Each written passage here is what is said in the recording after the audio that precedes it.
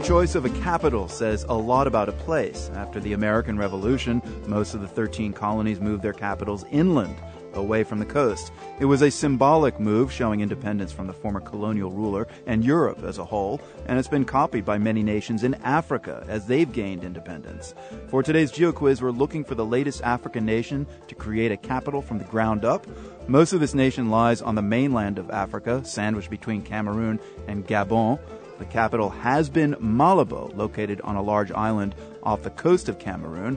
This is where much of the nation's oil wealth can be found, and it's oil money that's funding the new capital. Here's one more hint. It's the only country in Africa that has Spanish as an official language.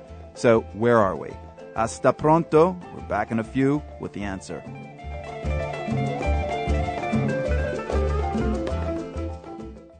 To Central Africa now to answer today's GeoQuiz. We were looking for a new capital in the middle of nowhere. It's actually in the middle of an equatorial jungle, and that pretty much defines much of the territory of this nation.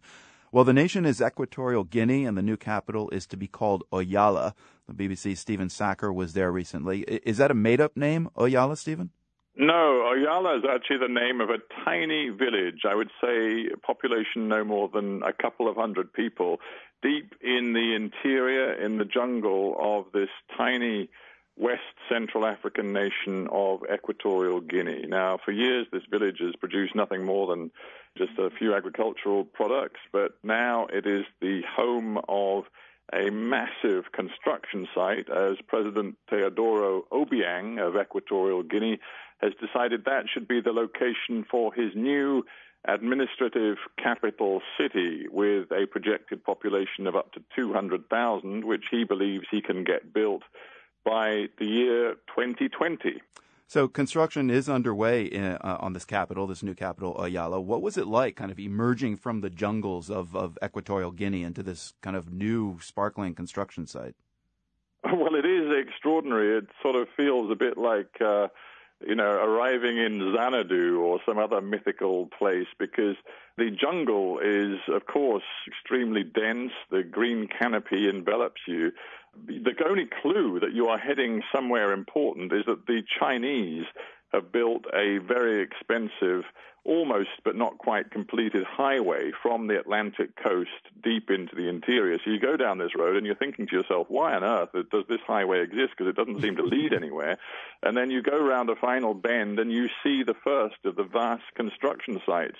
Bulldozers have just torn out vast numbers of hardwood trees, and in their place, the first concrete and steel buildings have gone up. I saw a vast luxury hotel, convention center, and theater complex, which is almost completed. We had a championship golf course. President Obiang has often been motivated by oil profits. Is this new capital linked in any way to this quest for millions in oil revenue? Well, you can't disconnect it from the oil revenue. I don't think the reason for building the capital is anything to do with any sort of new discovery of oil in the interior. Far from it. The reason that he can afford to build it, he has so much money coming in from the oil revenues. The country is now the third biggest producer of oil and gas in sub-Saharan Africa. With a tiny population, that means that the revenues can be spent by the president on what one can only really describe as vanity projects. Are any of those oil revenues trickling down to the population in Equatorial Guinea?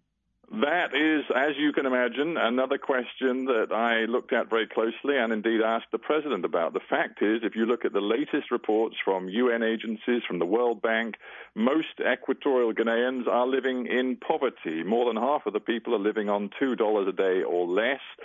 Most of the population does not have access to clean drinking water. The figures on infant mortality are terrible. And poverty is endemic across the country. Now, that should not be the case, given the vast natural resources that this tiny country can call upon. And we know from investigations that have been launched in the United States through the Department of Justice and by the French government in Paris, we know that the family of President Obiang possesses vast wealth in terms of assets including property, including luxury limousines, also bizarrely including a collection of Michael Jackson memorabilia.